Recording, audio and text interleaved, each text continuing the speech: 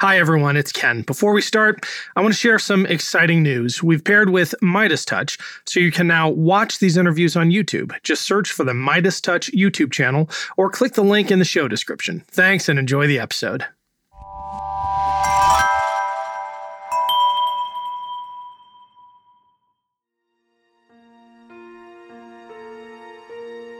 The explanation, I think, for that is that the Republican Party is in a little bit of a bind, and a lot of the leaders have said this. Pence and McConnell and Pompeo and others have suggested or indicated that they think Trump is old news, that they think the party should move beyond him. I'm Ken Harbaugh, and this is Burn the Boats, a podcast about big decisions.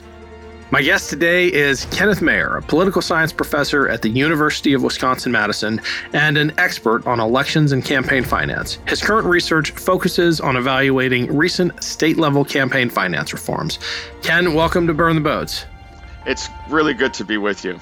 So you're a political science professor and researcher in a battleground state, a state that is sure to be at the epicenter of the 2024 presidential race. I'm just wondering if it's a coincidence that you found yourself there. Did you intentionally place yourself at this political fulcrum so you could observe it firsthand, or did you just get unlucky?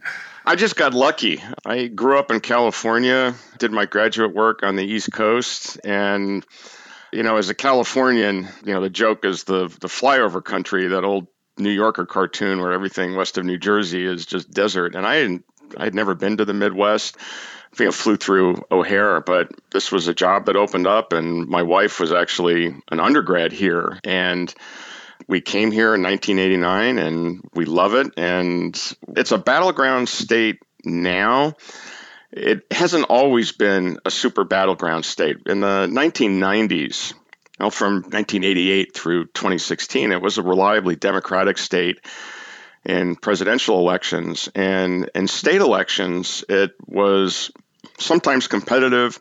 We frequently had one Democratic and one Republican senator. But from 1989 to 2000, when we were here, the governor was Tommy Thompson, Republican, and was wildly popular. And I would get phone calls from reporters when the primary season was starting and asking who I thought the Democratic nominee was going to be. And it's like my response was, the only question for the Democrats as far as the governorship goes is who gets the blindfold and cigarette, because Thompson would win with 60, 62, 59% of the vote, and they were never close. Since 2004, when it was very, very close for the presidential election, I think it was decided with maybe 4,000 votes. It's been pretty close. And obviously in 2016 and 2020, when in 2016 it went for Trump by 23,000 votes, 20,000 votes, and roughly the same margin in 2020 with Trump. So it's a hotly contested state. Most statewide elections are now won or lost by very thin margins, very narrow margins. And the consequence that students that we kind of live through is that we get a huge number of campaign ads. There was a time when Wisconsin had more campaign ads, higher number of ads than any other state in the country, more than Ohio, Texas, Florida, Pennsylvania. And it just seemed like that's all you would see when you're watching the evening news, and you would have the ads that would show that 2/3 of them seemed like they were political campaign ads. It was exhausting.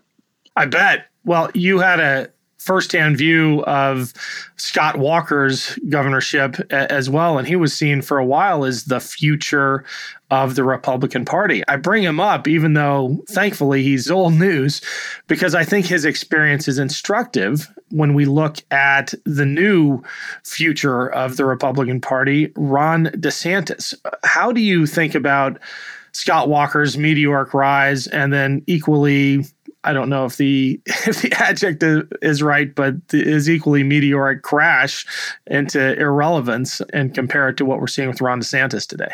There are some real parallels that Walker was the darling of national Republicans after his first few years here, came to office, won in 2010, and really enacted some very, very conservative policies and even some, extreme policies, essentially eliminating public sector unions, enacting what was and still is one of the most gerrymandered set of legislative districts in modern American history, and really had adopted a very sharp-edged politics. The way that I described it is he won with 53% of the vote, but governed as if he had 90% of the vote, and positioned himself as someone who was unintimidated by protests and opposition. And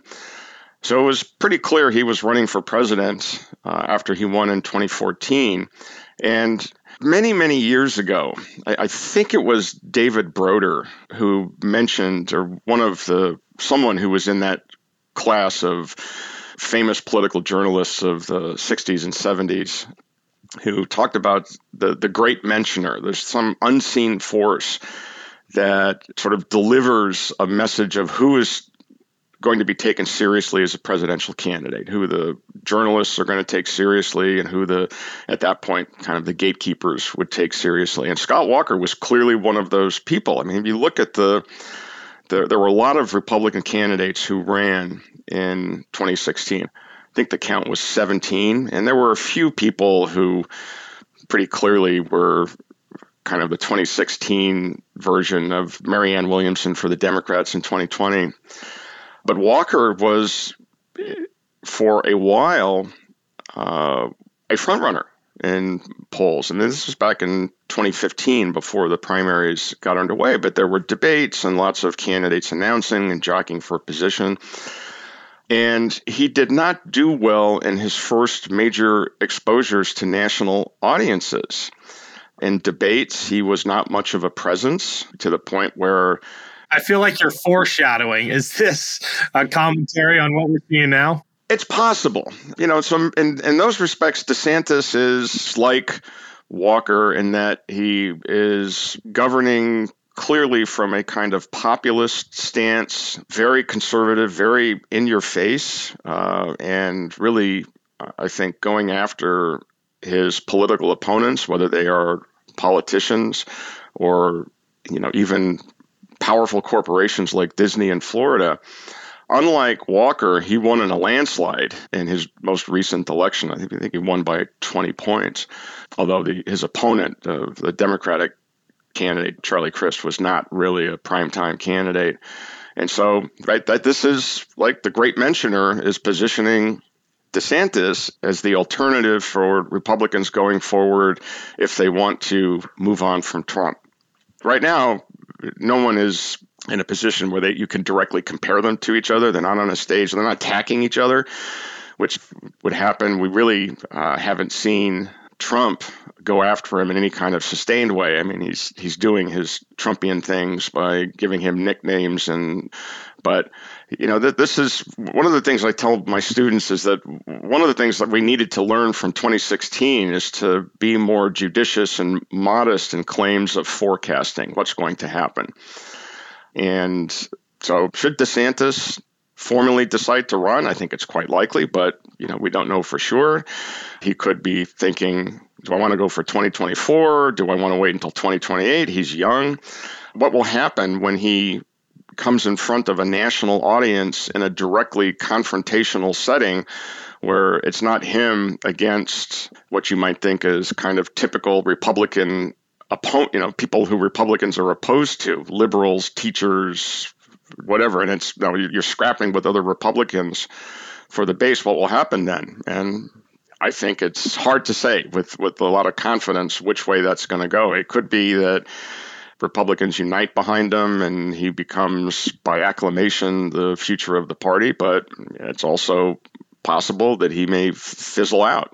I know you're reluctant to forecast, but you've long been a keen observer of presidential qualities and the qualities of presidential candidates. And I'm wondering if there are tells. Are there indicators before someone reaches that point of whether they have what it takes or not? I don't know if you're familiar with the book, What It Takes. It's an oldie, but a classic by, was it Richard Ben Kramer? Just a fantastic insight into, what it takes in America's political context to run for and win the presidency. Are there things that stand out or not when you're looking at Ron DeSantis?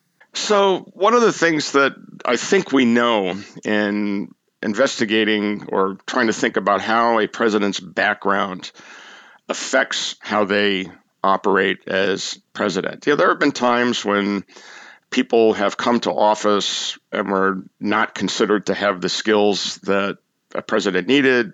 Probably Harry Truman comes to mind. There are presidents who seem to have all of the characteristics that the public looks for in a president, and rating presidents is difficult to do outside of our own priors. Most of the time when you ask the public who the great presidents are, there's a recency bias, but you get kind of the standard names and obviously different answers from Democrats and Republicans. But to get back to the question of trying to think about how a president's going to behave in office, I think one of the best predictors of how a president will behave in office is how they behave before they get in office. I mean, that is almost always a very accurate way of thinking about how a president is going to approach the office. When we're thinking about Reagan and Kennedy and Johnson and Nixon and Obama and George H.W. Bush and Trump, what they do in office is generally is probably too weak a word, almost always completely consistent with how they behaved prior to coming to office. And if we think about what are the skills that the public thinks presidents should have, we can idealize this, but a lot of the skills that the public wants presidents to have are contradictory. We want someone who's going to be decisive, but also someone who knows how to make deals. We want someone who is going to listen, but we also want someone who is going to do what they think is right, even if the public doesn't like what they're doing. The public says they want presidents who tell the truth, but mostly people want to hear what they want to hear. So how is a president going to behave in office? They're generally going to behave in office the way they behaved before they got into office. And when we think of modern presidents, the last 70 years, right? Presidents since Roosevelt. But you can even go back further than that. We can look at presidents in the 19th century: Thomas Jefferson, Andrew Jackson, George Washington. They behave the way that they have behaved before. So it really is difficult to point to a particular person and say, this person has the qualities that a president should have. But that's a little subjective.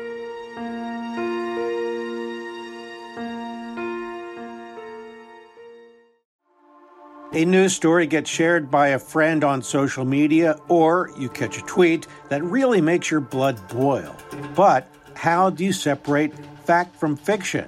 That's the premise behind Disinformation, a 10-part series from Evergreen Podcasts and Emergent Risk International, coming this fall. Tune into Disinformation wherever you get your podcasts, and remember, don't believe everything you read.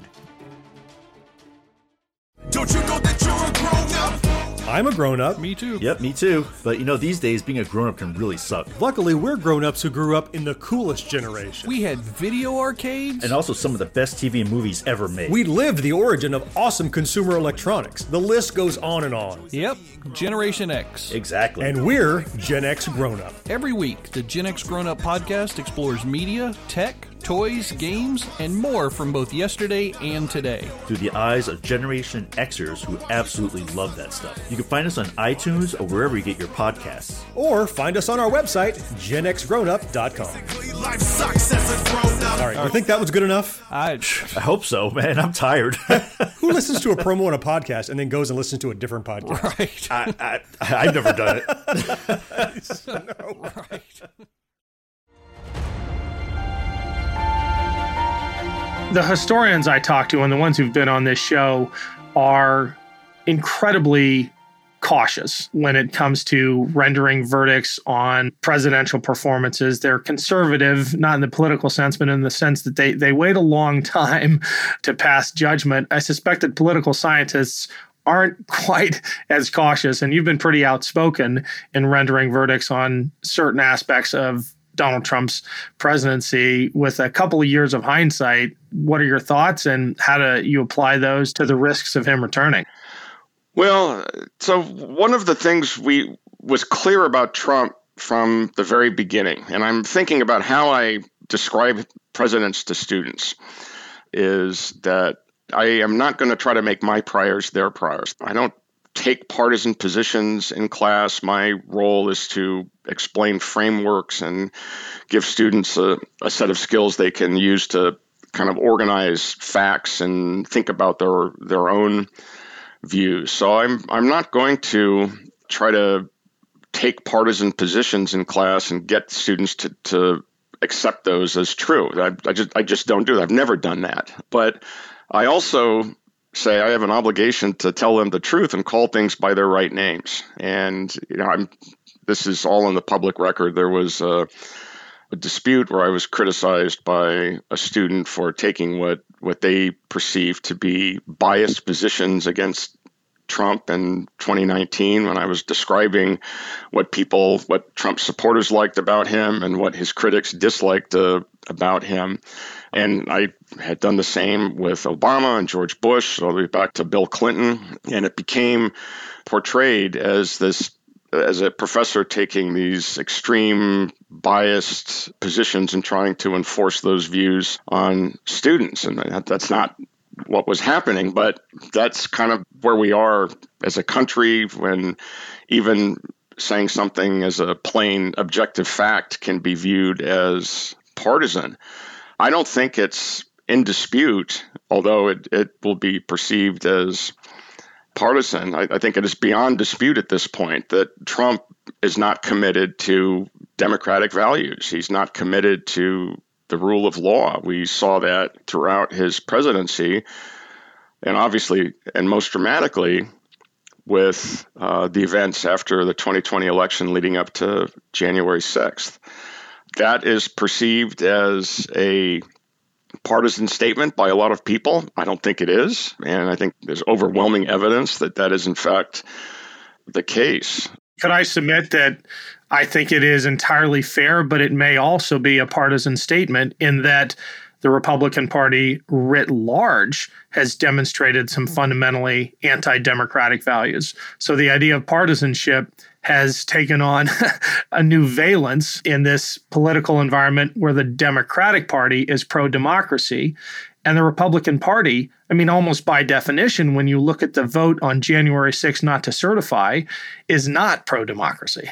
Well, that's true. There are things that you can point to, and certainly leaders in the Republican Party who take positions that are, profoundly at odds with the way that we typically think about democracy. And my colleagues who study comparative politics, and I assign readings in my presidency class by political scientists who study comparative politics, who have studied authoritarian movements, not just recently, but throughout the 20th century.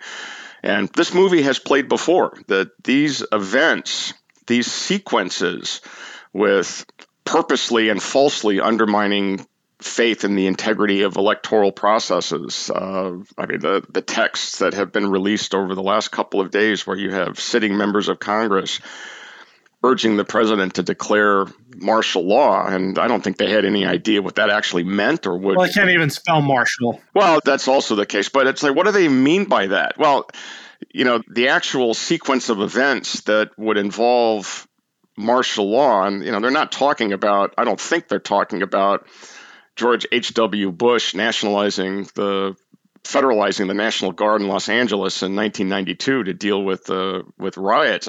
What they're talking about, it's like find a way to get the military to participate in overthrowing the results of an election. And I think that's shocking. And it ought to be uniformly and resoundingly condemned.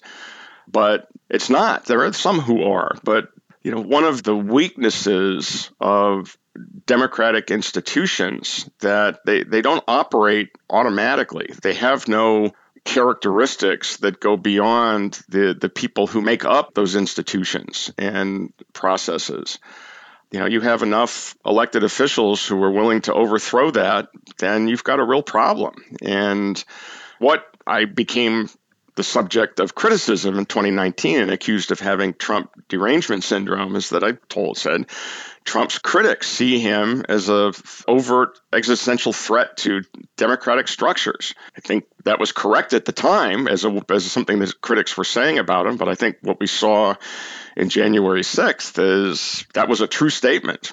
And it has gone even beyond that. What was once whispered is now screamed through a bullhorn. You commented recently on Twitter about Trump's push to ignore parts of the Constitution, and I'll just read your tweet. You said, "Maybe it's just me, but a former president calling again for the termination of the Constitution seems more newsworthy than, the other thing." That might be a partisan statement because it is directed against the leader of the Republican Party, but it's true and it's right. Well, so I stand by that, as I stand by everything I put on Twitter. I don't post a lot, but thinking as a political scientist, how does a former president who is running for another term say something like that continue to insist falsely that the 2020 election was stolen, and to suggest or demand that, I guess the post on Truth Social was that all existing procedures, including, should be terminated, including those in the Constitution. And not a word from Ron DeSantis or other leaders in the Republican Party. Well, the explanation, I think, for that is that the Republican Party is in a little bit of a bind, and a lot of the leaders have said this. Pence and McConnell and Pompeo and others have suggested or indicated that they think Trump is old news, that they think the party should move beyond him. And they've done it in fairly gentle ways. But the difficulty is that it's going to be hard for someone like DeSantis or Nikki Haley or Greg Abbott or Pompeo or Pence or anybody who is positioning themselves as potential successors to Trump. They can't fully repudiate him because his supporters, his faithful, his base, and it doesn't matter if it's 30% or 40% or 70% of the Republican base, it's going to be extremely difficult or impossible to win without their support, certainly in the general. And this is a problem that you abstract not just to this circumstance, but a general problem for a political party trying to put together a coalition comprised of groups that will allow it to, satisfy all of the demands of different supporters that are sometimes in tension. How do you knit a party together when you have a combination of extremism with more moderate leaders who are trying to navigate and trying to keep that coalition together? I mean, Republicans will have a very difficult time winning national elections if 30% of their base says we're out. I mean, in today's polarized environment, when you're talking about in key states, it could be 100,000 or 150,000 votes or 200,000 votes. If you're talking about millions of people potentially abandoning a party, that's a real problem. And it doesn't take much when elections are decided in Pennsylvania or Georgia or Wisconsin that, when votes are decided by margins of a few tens of thousands of votes, you simply can't afford to lose significant chunks of your base and expect to win. You've got a front row seat to that there in Wisconsin. I heard that dilemma distilled really distinctly when someone told me that the Republican Party thinks it has a Trump problem. It doesn't. It has a voter problem. That those voters who should have gotten the message during the 2022 midterms that extremism wasn't going to carry the day with the general voting public, they didn't seem to get it. Those voters are still as fanatical as ever, and you cannot transfer a cult following from one person to another the way the Republican Party seems to want to, transferring those voters away from Donald Trump. I think that's right. And again, I often think about these things. How do I describe this to my students in a way that they can, kind of understand and attach this to broader issues that go beyond any single set of candidates? We are all deeply connected to our prior beliefs. And it is very difficult. The process of changing those beliefs in response to new information is difficult. It does happen. There can be events that can cause people to rethink, something on the order of 9/11 or something on the order of January 6th, although the magnitude of that rethinking and the number of people who are affected by that is going to be hard to pin down. We can take Georgia as an example.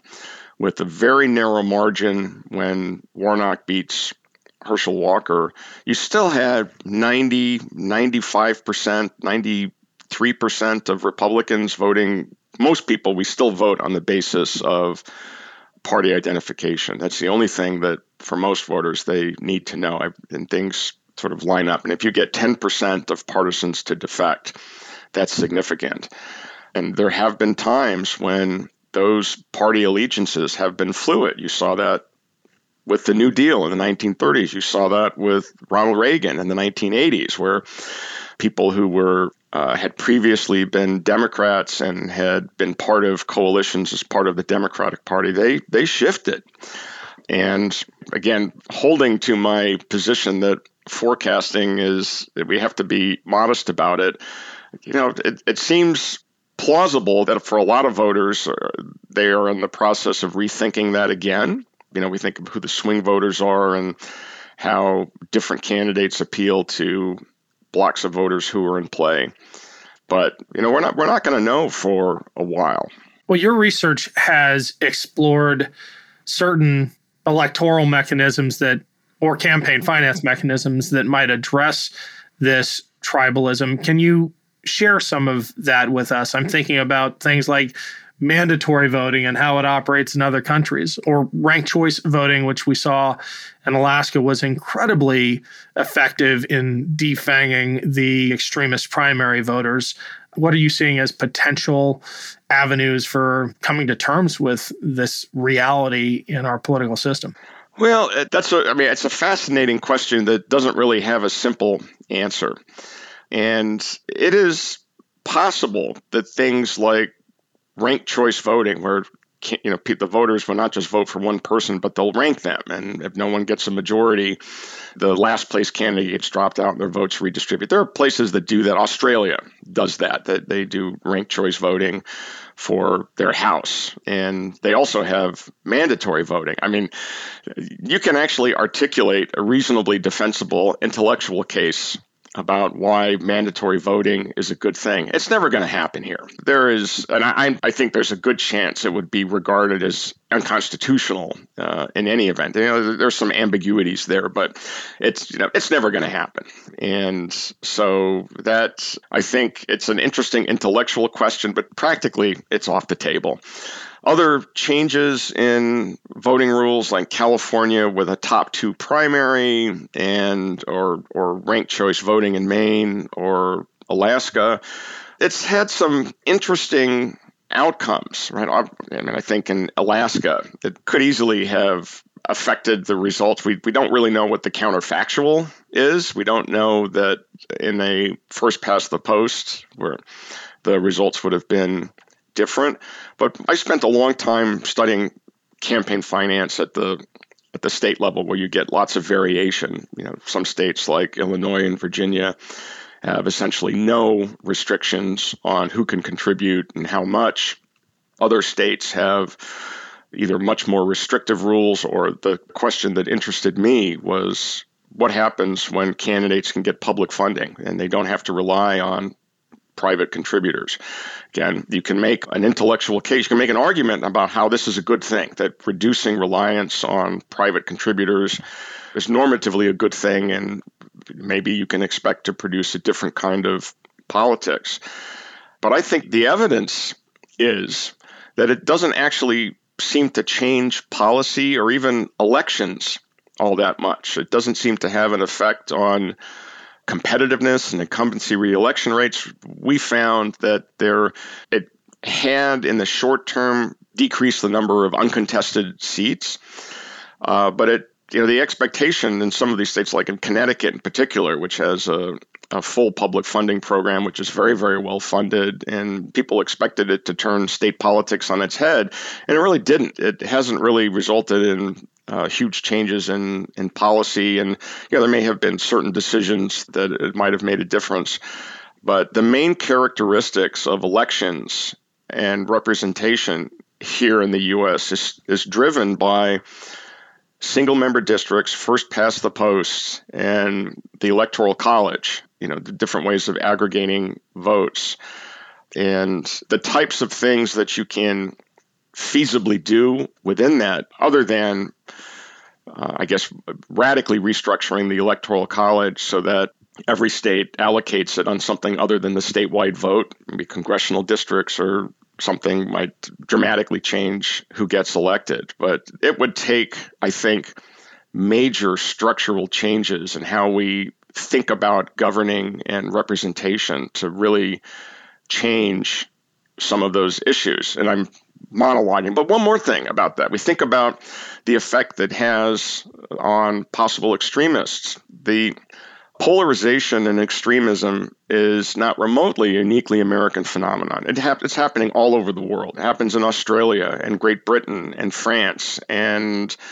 Hungary and Scandinavian countries. That there's something deeper happening which has resulted in these forces that's not a function of just what's going on in the U.S. That's a really interesting point, suggesting that the extremism we're seeing is not really a symptom of our extremist politics, but a reflection of something much deeper, and that addressing political corruption and campaign finance reform and all these things is maybe not going to get at the root cause. Is that where you're coming from?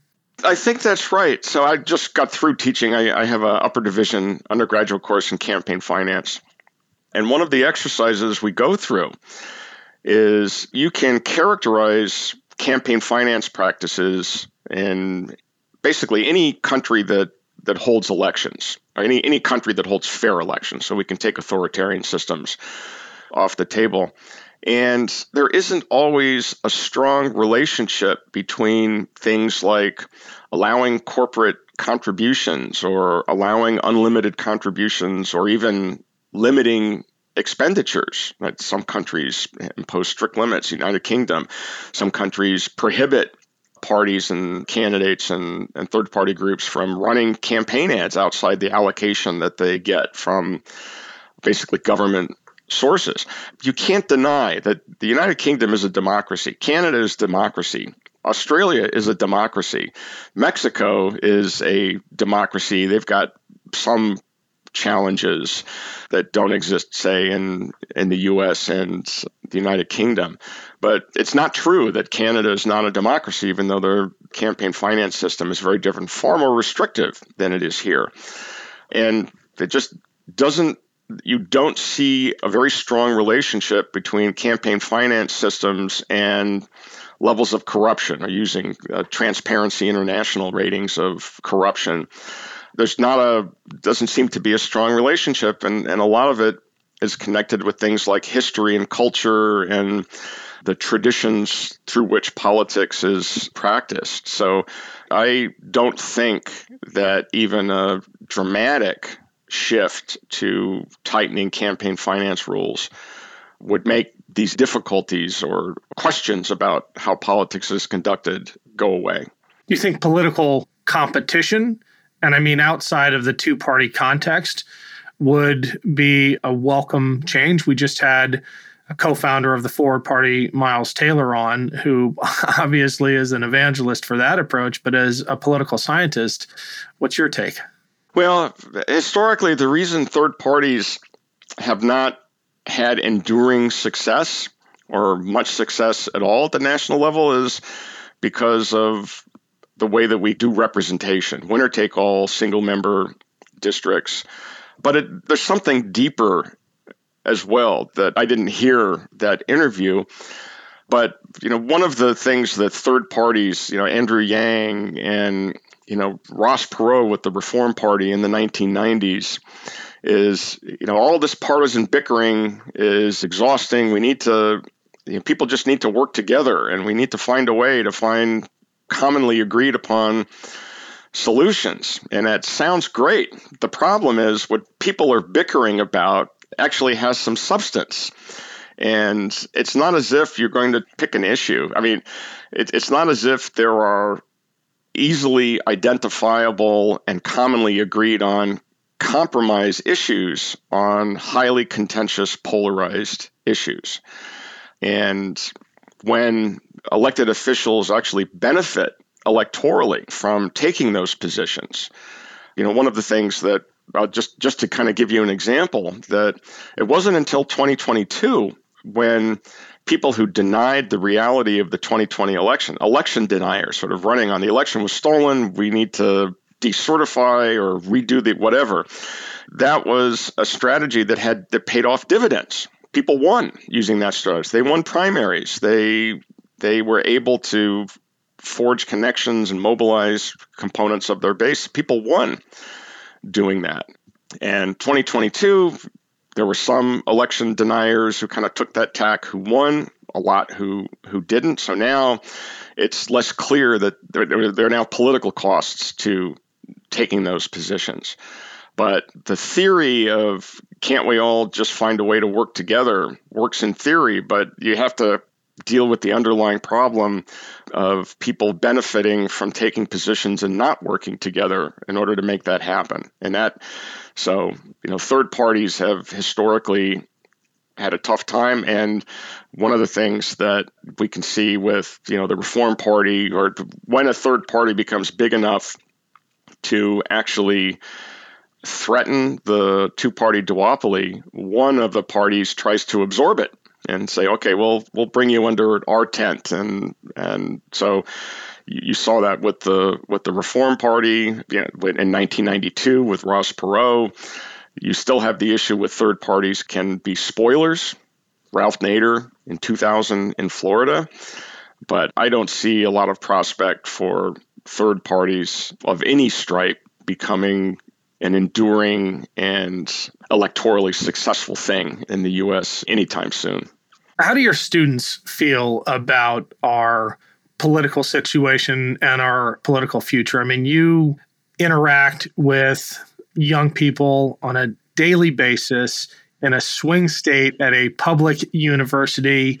I would imagine you have a rare opportunity to observe their thinking and their evolution. And I'm wondering not just what you're seeing, but has it changed over the last few years?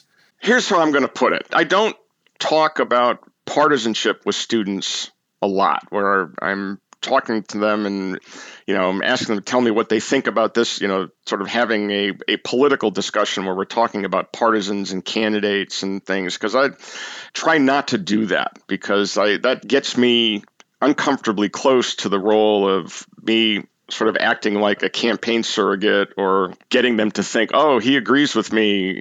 Well, at Wisconsin, I tell them they're all curve wreckers, right? They are more engaged. They are more attentive. They are more likely to participate than people their age who are not students or who might be going to school someplace else. There's a range. I mean, I have students in classes who are campaign managers for Democratic candidates, or they are the head of the college Democrats and the college Republicans. And, there's a lot of diversity, ideological diversity. So, it drives me to distraction, these claims that universities are hotbeds of wokeness and indoctrination. And, my colleagues, we often have trouble getting people to read the syllabus. And how would we, even if we wanted to indoctrinate them? And, I think it is the nature of students, 18 to 23-year-olds to be questioning what they see around them. Students, people that age, they don't vote at rates that are as high as people as they get older. Right? We can almost observe a straight line when the percentage of people of a particular age cohort who votes goes up from 18 to about 80 or so, and it's just a straight line. Tell them that they have an obligation as members of a democratic citizenry to engage and think and participate. And the cost is if they don't, that means someone else is going to be making those decisions for them. The last 3 years, almost 3 years, the last 3 years have been exhausting for students with COVID and the shutdowns. And, we've been back in person at the UW since the fall of 21. So it's been a little over a year. And even with things kind of getting back to normal, it's hard. It's difficult. I think still a little unsettling. We've seen clear increases in the number and percentage of the students who are really stressed. But I think the takeaway here is that students are far more diverse across ideologies and things that they want, that they're certainly not monolithic. Well, Ken, this has been a great conversation. Thanks so much for sharing with us. We'd love to have you back on. Oh, I would absolutely love this. This was great fun. Thanks again to Ken for joining me. You can find him on Twitter at UWKenMayer. Thanks for listening to Burn the Boats. If you have any feedback, please email the team at kharbaugh@evergreenpodcasts.com. We're always looking to improve the show. For updates and more, follow us on Twitter at @team_Harbaugh. And if you enjoyed this episode, don't forget to rate and review. Burn the Boats is a production of Evergreen Podcasts. Our producer is Declan Roars, and Sean Ruhl-Hoffman is our audio engineer. Special thanks to Evergreen executive producers Joan Andrews, Michael DeAloia, and David Moss. I'm Ken Harbaugh, and this is Burn the Boats, a podcast about big decisions.